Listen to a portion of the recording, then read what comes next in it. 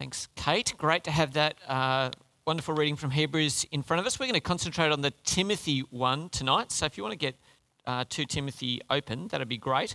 I'm going to pray for us and ask God to help us make the most of this time together. So let's pray. Heavenly Father, thank you so much for the opportunity to praise your name. I thank you, Father, for the ability and the opportunity to turn our hearts to you in prayer. Father, thank you that we can sit under your word now, and we pray that you would speak to us.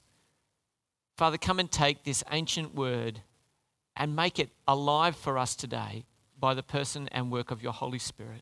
But we ask it in Jesus' name. Amen. I want to start off tonight. We're going to talk about our enduring values. So we're on a series looking at our values. We've done faithful, we've done adventurous, we've done compassionate. Tonight we're doing enduring. And I wanted to open with a great story of endurance. But a little bit of trivia first. Does anyone remember this note? Yes. So great note. I don't think I ever had one. I think I'm pretty comfortable saying that I didn't have one. But it's a bit of a trivia question for you. I want to know who is on the other side of this note. Does anyone know? Yes. Mawson. Let's see. It is Sir Douglas Mawson. And the reason that he's got that headgear on is because he was a famous Antarctic explorer. He's absolutely Australian hero. And I'm going to try and make a pitch to you tonight, New Life at Night. I'm going to make a pitch to you tonight to say, you should know about Douglas Mawson, and he should be a Ridgy-Didge Australian hero for you. Okay, there's a reason he's on the $100 note, and he's worthy of the spot. Okay, he really is. So I want to tell you a little bit of his story. Australia is part of the frontier in 1912 of exploring Antarctica. Big scientific mission down into the Southern Ocean. They get there, they land. They've got a hut and a base established there, and they go on this. They decide to go on this thing called the Far Eastern Sledging Expedition, or something like that, which was a glorified name for these three guys: Mawson and Metz and Ninnis, and their 2 sleds with 6 dogs each, heading out to go as far as they could into the wilderness. Now, this is the day, it's really important to understand, this is the day before GPS. These guys navigate by stopping in the middle of the day with a watch and using a sextant to work out where they are and plot it on a map, okay? It is seriously ancient technology, okay? And it's risky because they don't have all our high-tech clothing. There's no Gore-Tex here, okay? There's no special booties. They are doing the best they can with what they have, but they are incredibly brave. So on November the 10th, 1912, they set out. 5 weeks later, Mawson's walking along and he hears a crack behind him, and he turns around, and tragically, Ninnis's sled is no longer in sight. He goes running to the space where he's heard the sound, and he looks down. 50 feet below, in the crevasse that's opened up from nowhere underneath his feet, he can see one of the sled dogs lying on a ledge. Below that is darkness. They can't see the bottom. It's over 150 feet deep there. Ninnis has fallen through the ice with no warning whatsoever and is utterly gone. They stay calling over the edge for 3 hours before they conclude there's absolutely nothing that they could do. When he went over with the second sled. That sled had all their food and their tent. They are now, having travelled for 5 weeks, they are now over 500 kilometres from their base. So what do? Well, they decide the only thing that's left that they can eat are the dogs. And I want to tell you how tragic this is. Ninnis had brought the dogs, he loved them, but Metz had basically brought them up. He had basically raised them from pups. And even worse than that, he was a vegetarian. So he's 500 kilometres from home, he has absolutely no food. They start to eat the dogs. What they didn't realise at the time, not only was there frostbite and blizzards and navigation and the grief of having lost their guy, but they didn't have any other food to sustain them, and so they were eating the dogs. And what they didn't know at the time was that the livers of the dogs contained vitamin A, and it was poisoning them. The more they ate of the dogs, the more poisoned they became. It meant that their skin started to rot. It meant that they started to go crazy. So here they are, pulling these sleds, eating the dogs as they try and get back closer and closer to home. Metz's health goes down and down and down until in the middle of a blizzard, overwhelmed with his fevers and fits and everything, Metz passes away on January the 7th, 1913.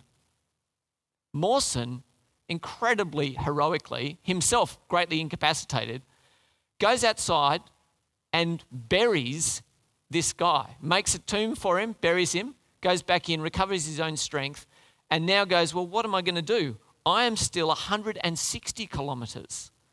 All the dogs have gone. I've lost my 2 companions, and I'm supposed to get back to base. By now, all the guys back in base have expected us back. They've probably left Antarctica and headed back to Australia. What am I going to do? So he cuts the sled in half, rationalises the makeshift tent he's got down, and then he starts pulling the sled on his own with a harness. He's actually very fortunate that he attaches the harness to it, because a number of days later he's walking along and without knowing it, a crevasse opens up in front of him and he falls. He finds himself hanging by his harness at the end of his harness with the sled stuck at the top. Miraculously, the sled doesn't follow him over into the crevasse.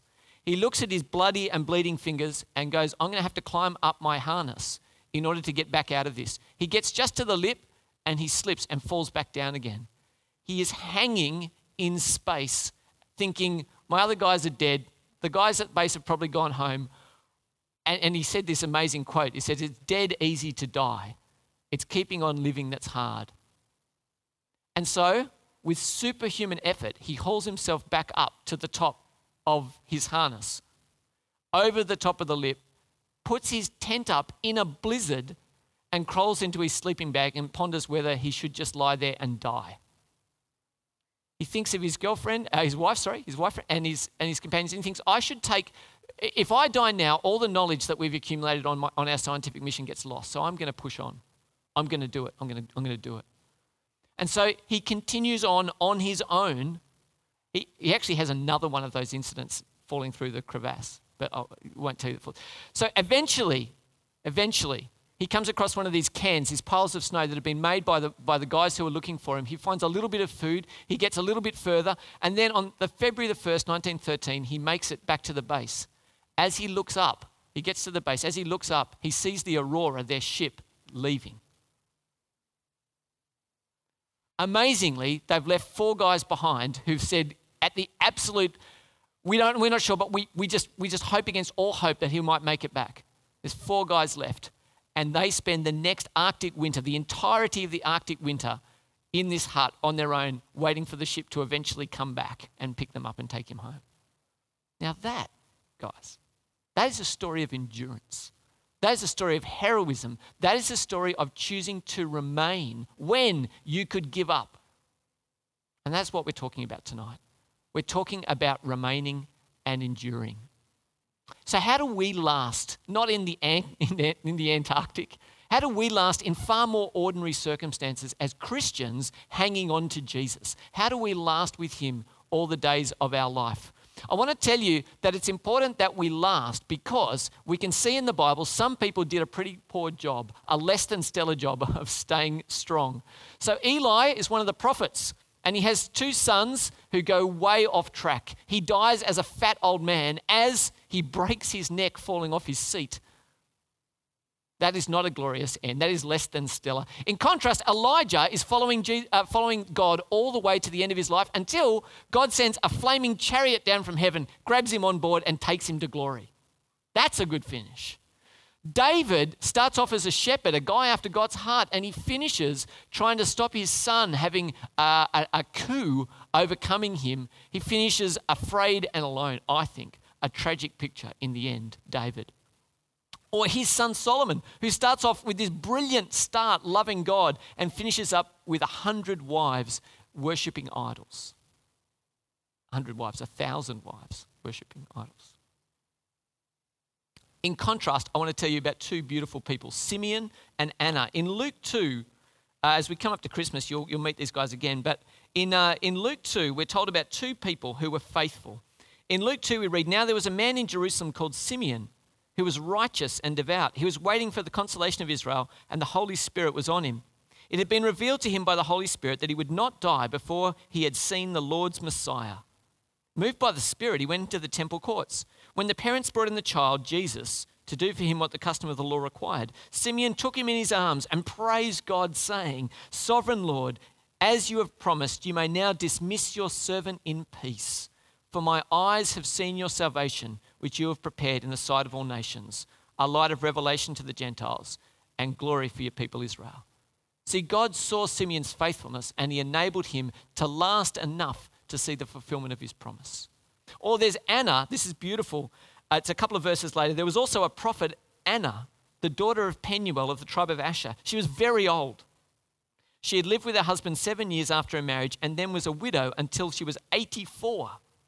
She never left the temple, but worshipped night and day, fasting and praying. Coming up to them at that very moment, she gave thanks to God and spoke about the child to all who were looking forward to the redemption of Jerusalem.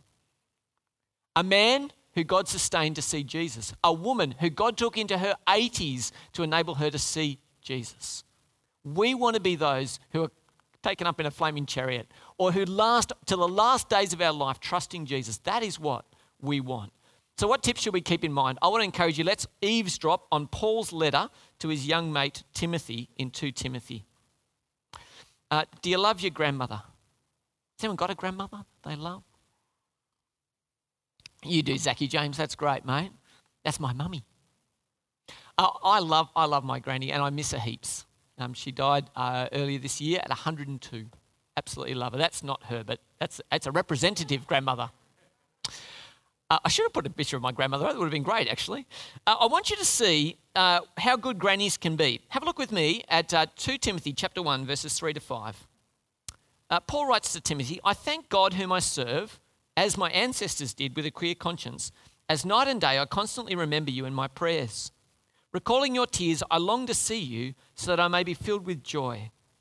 I'm reminded of your sincere faith, which first lived in your grandmother Lois and in your mother Eunice, and I'm persuaded now lives in you also." So isn't this awesome? He has a great granny, he has a great mum, and he has a great inheritance. And I want you to see, actually, there's another inheritance here. It's for Paul. Paul says, "I thank God whom I serve as my ancestors did." See, Paul has a spiritual inheritance from his ancestors, and Timothy has a spiritual inheritance from his grandmother and his mother. It's beautiful. There's two great inheritances in this passage here. I want to ask this question, and it might seem a little odd, particularly to those of you who are in primary school. But I want to get out there. I want everyone to think about this. What would you start doing today so your grandkids might follow Jesus? What would you start doing today so your grandkids would start following Jesus? So the thinking is, don't just think, am I going to make it? Please make it. Not just, can I get my kids to follow Jesus? Please pray for them. But if I was thinking ahead, how would I invest in my kids such that their kids would know and love Jesus? Wouldn't that be an awesome thing for us to be thinking about? It's important to say, remember that we're talking about legacy, not destiny. What does that mean? You can't make anyone become a Christian. And so if tonight your kids are still not walking with Jesus, continue in prayer. Continue to be faithful. What we're talking about tonight is, will you be intentional? Will you intend to pass on a spiritual legacy? Because you can't make them Christians, but you can give them the best shot you can. So are you willing to think generationally about your faith? Have a look at this picture here. Tell me what that big leather thing is. No, it's not trousers for the man. Does anyone know what that is? A bellows. So what's happened? So what did you say? A big air blower thing. Yeah, no, okay, that qualifies. That's absolutely right. It's a big air blower thing. And if you have a look at the picture, the guy's got a handle above his head. When he pulls that, it's actually squeezing the air out of that bellows and it goes into the fire that's next door. It's actually how the heat is increased so that they can actually manipulate the steel that's being made on the other side of that. I want you to keep that in mind and have a look at verse 6 here. For this reason, Paul says, I remind you to fan into flame the gift of God which is in you through the laying on of my hands. Fire plus fanning equals useful heat. Unless it's in a bushfire in Australia, in which case wind and heat equals a massive disaster. But here the idea is it's supposed to be useful, okay? Useful heat. You might see it says there, fan into flame the gift which is in you through the laying on of my hands. And you say, well, what gift is that? Back in 1 Timothy chapter 4, we see Paul talking to Timothy again. He says, until I come, devote yourself to the public reading of Scripture, to preaching and to teaching. Do not neglect your gift, which was given you through prophecy when the body of elders laid their hands on you. Perhaps Timothy has been given the gift of preaching or teaching, and Paul's saying to him, fan it into flame. Don't let this gift that you have die down. You need to use it for God's glory. And you may wonder, why fan it into flame? You might say, crank it up. You might say, get excited about it. You could say any number of things. Why fan it into flame? Because in the Bible, fire can often be destructive. So why fan into flame the gift that is in you? Well, basically, it comes from Pentecost. Remember Pentecost when the Holy Spirit came?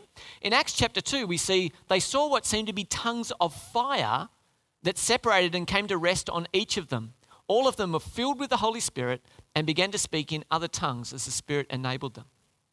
So the gift is from the Holy Spirit, and so it's right that it's referred to as a fire to get fired up about, I guess, in Timothy. So I want to ask us again, are you ready to discover your gifts by serving?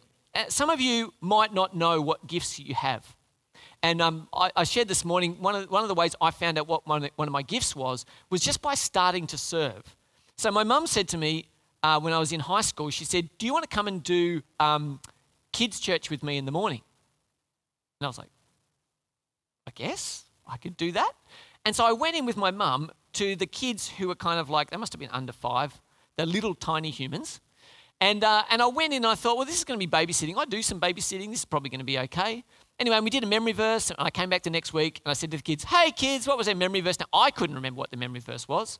And then all of a sudden, the kids, word for word, said the memory verse back that we'd learned the week before. I just went, hang on, I don't know this. How do you know this? And what I came to see was it wasn't babysitting. There's some profound spiritual work that is happening when we care for our kids. We're actually setting them up to know and love and follow Jesus. I was completely sold on kids ministry from that early age. And I would never have thought to do it.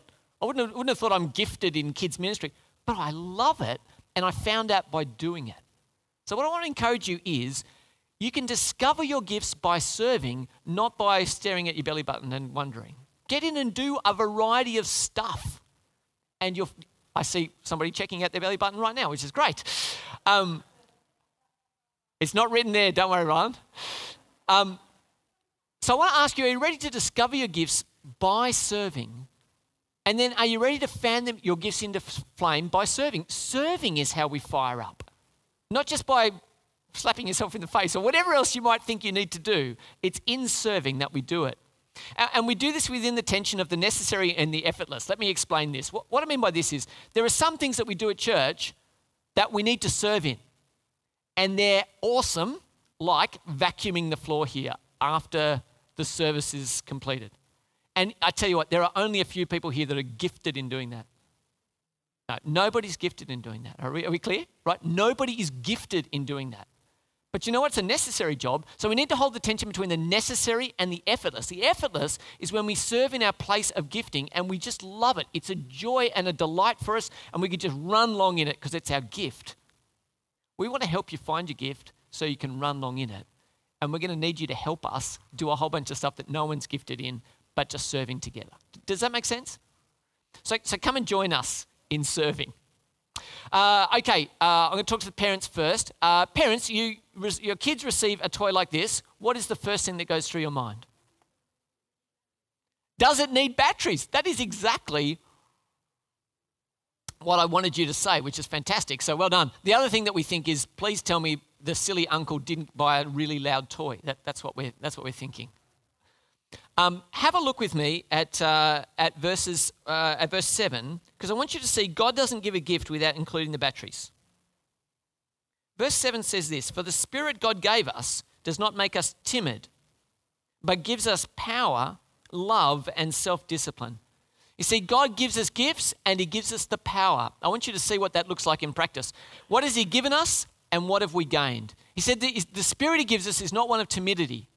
So when God gives a gift, he gives the boldness to use it. He gives us the power, which means he gives us the talent and the ability to do it. Some of the things that you might be gifted in, you might need to learn how to do, but God will help you. He'll empower you to do it. He says the Spirit gives us love, which enables us to serve in humility, not for our own glory. You need to listen to that, right? Because Holy Spirit service won't be making you a hero. Holy Spirit service will be making Jesus a hero and you his humble servant. So the Spirit has given us power, given us love and self-discipline, which means we keep doing it regardless. Hey, I'm on church cleaning roster. Has anyone seen that I'm vacuuming the floor? Because I'm not sure I could do it. I tell you what I'll do. I'll do it a little bit later so that maybe when the band's starting to come in, they'll see me vacuuming and know that I've been... No, we'll just crack on and do it, even though there's no glory in it. Power, love, and self-discipline.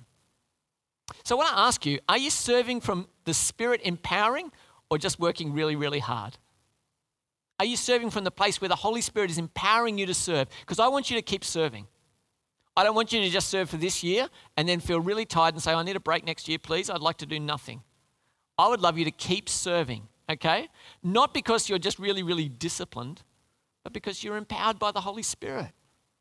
And the key to running long is found here. Are we looking to God for the power or are we just working really, really hard? Would anyone like to do this job? Show of hands. Anyone really like to do this job? Oh, I see some hands. Anyone really not like to do this job? I see more hands. That's good. Somebody tell me why they would like to do it. Abseiling. That's full stop, isn't it? Drop the mic. Abseiling, the end. That's it. That's the reason. It's good. Someone tell me why they would like not to do it. Yes? Okay, abseiling. Okay. There's a risk of dying and because it's abseiling. Yeah, okay. No, that's the upside. The upside is abseiling and the downside is abseiling. All right, good. We've got it. It is a matter of trust. I want you to see the trust that Paul has here. Have a look with me at verses 9 to 12. Talking about Jesus. It says, he has saved us and called us to a holy life, not because of anything we've done, but because of his own purpose and grace. This grace was given us in Christ Jesus before the beginning of time, but it has now been revealed through the appearing of our Saviour, Christ Jesus, who has destroyed death and brought life and immortality to light through the gospel. And of this gospel, I was appointed a herald and an apostle and a teacher. That's why I'm suffering as I am. Yet this is no cause for shame, because I know whom I have believed and am convinced that he is able to guard what I've entrusted to him until that day. So here's the thing. A high degree of trust is required to be on the end of a rope for a job. Paul says to be an apostle, you have to have a high degree of trust in someone, the Lord Jesus. I want you to see what Jesus has done and why you should trust him. I got really excited about this morning. A couple of people noted it on their Care and Connect cards. I'll try and do a little bit more low-key tonight. Is that okay? But church, I want you to see what Jesus has done. It says here that he has destroyed death. That is not something that you find shopping up at Woolies. You can't find a death destroyer anywhere else. Jesus has died on the cross. His grave is empty. He has conquered death. Death, the final word on all of humanity, need not be your final word. Why? Because he has brought life and immortality to light in the gospel. What that means is eternity is on offer for you. Do you know when this will be really important news to have? At the next funeral you go to. You'll want to know that death has been defeated. You'll want to know that eternity is on offer. Especially when it's your funeral. And that's what's on offer here. Something truly glorious. And so Paul says that the gospel will equal suffering, but it will not equal shame. It will never equal shame, he says. Why not? Have a look at what he says. This is absolutely fantastic. I love it. He says, this is why I'm suffering as I am, yet there's no cause for shame because I know whom I have believed. And I'm convinced that he is able to guard what I've entrusted to him for that day. Paul says, my eternity is hanging with Jesus and he's utterly trustworthy. He will never drop the ball on this most precious thing in all creation, my soul. He will never drop the ball. He's utterly trustworthy. And Paul says, I will never be ashamed. You can mock me. You can stand me in front of Caesar. The whole court of Caesar can laugh at me, and I will not fail because Jesus is carrying for me the only thing that I can't carry on my own. He's holding my eternity in his hands, and he will always prove trustworthy. And so why is Paul not ashamed? Because it's personal. He personally knows Jesus. And that conviction gives him confidence to stand firm. And so I want to ask us, I guess, tonight, do you know Jesus enough to ask him for eternity? And if you do, are you convinced that he's got your eternity secure? Are you convinced that he's got your eternity secure? Because religion may have many tricks to serving. Christianity has this relationship and its trustworthiness that is called. In other words, Jesus is the reason you'll keep going. That's why. Let's get really practical. In our little brochure, we have each of our values laid out, and we have some questions, and I want to run through these questions for you on our enduring value. The first question says, where are you weak and in danger of falling? So we're talking about enduring. In our ordinary lives, this question says, where are you weak and in danger of falling? What does it assume? That you are weak and in danger of falling. Great, okay. Think of Mawson hanging from his harness, okay? We are weak and in danger of falling. There are some internal challenges. Each of us is made weak by sin. We're fractured by sin. That's an internal problem.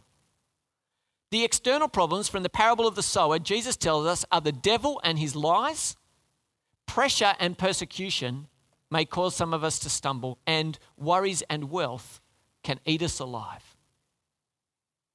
Where are you weak and in danger of falling? You need to think. And I suspect you know. And I'd suggest to you, as we have a quiet time, as Michael led us in for confession, the thing that comes to mind is probably first and foremost the thing that's your weakness. Where are you weak and in danger of falling? You need to be honest. I need to be honest. The next question's the killer. You ready for this? The next question says this. Who knows you well enough to ask this question? Where are you weak and in danger of falling? Who will ask you that question? That's relationally heavy, isn't it? Because deep down inside, I want to project an appearance that I'm not going to fall. I'm doing great. I don't have a weakness. So who do I know well enough who can ask me that question? And I want to suggest the only place that that's really probably going to happen is it's going to grow out of our life groups. It's Life Group Plus. So someone in your life group you may be able to get to know well enough that they could ask you that question. And I've actually done some thinking about this because I've done this myself. And I was trying to work out, how do you have this really awkward conversation? Hey, I'd really like to tell you about my weaknesses. Are you okay with that?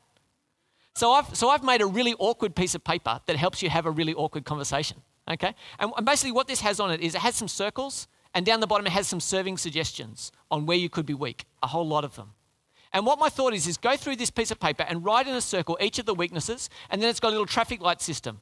The red light says, you can tick it above this one and say, it's a live issue today. Or you might say, it's a simmering issue. It's one that I'm just on the verge of keeping at bay. Or you might say, it's a past issue, but I'd like you to know about it because it's still a weakness that might come and eat me alive. This is a good piece of paper. I've used it. It's helpful.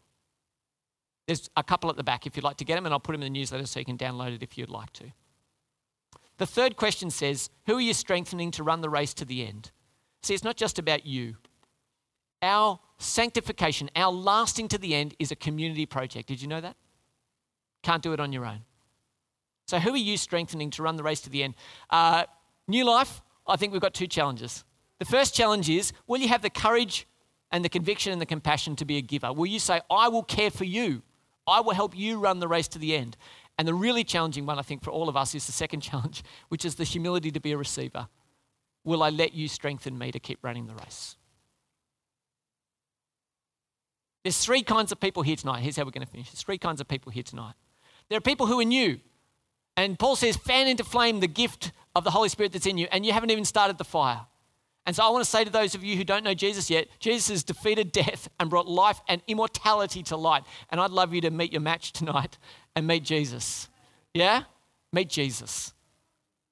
Some of you are tired and the fire has burned down. And I want to say to you, You need to become a big fan of Jesus. You need to serve Jesus. I've got a picture there of my scat hat, because when I used to get camping, fire burns down. What do? Grab the scat hat off my head. Give it a fan. How are you going to fan it into flame? You want to be someone who gets into serving again. Don't let the fire die. You find it serving. Or maybe you're cranking tonight. Not cranky, although many of us might be. But you're cranking, right? Okay? It's a raging fire. You are on fire for Jesus. Brilliant. What do you want to do? Throw another log on the barbie. Okay? Keep going. Seek after Jesus. He is the absolute engine room of our serving. If you are loving Jesus more, you will have the energy to keep going. And I would just say, keep seeking Jesus. You know, Mawson got to the end and the ship had sailed. The ship had sailed. But he was saved in the end. He just needed to be really patient. Tonight I want to encourage you. I want you to be really patient, because I want you to be standing with me on the final day when we see Jesus face to face. He returns and he says to all of us, well done, good and faithful servants. Enter into your rest, and we spend eternity together. Endure. Here's what it says in the prayer book. It's this beautiful prayer. It says, and we also bless your holy name for all your servants who have died in the faith of Christ. Give us grace to follow their good examples, that with them we may be partakers of your eternal kingdom. I want to last with all those who've lasted before us. I asked Alec to pray for this value for us, and we'll put that up now.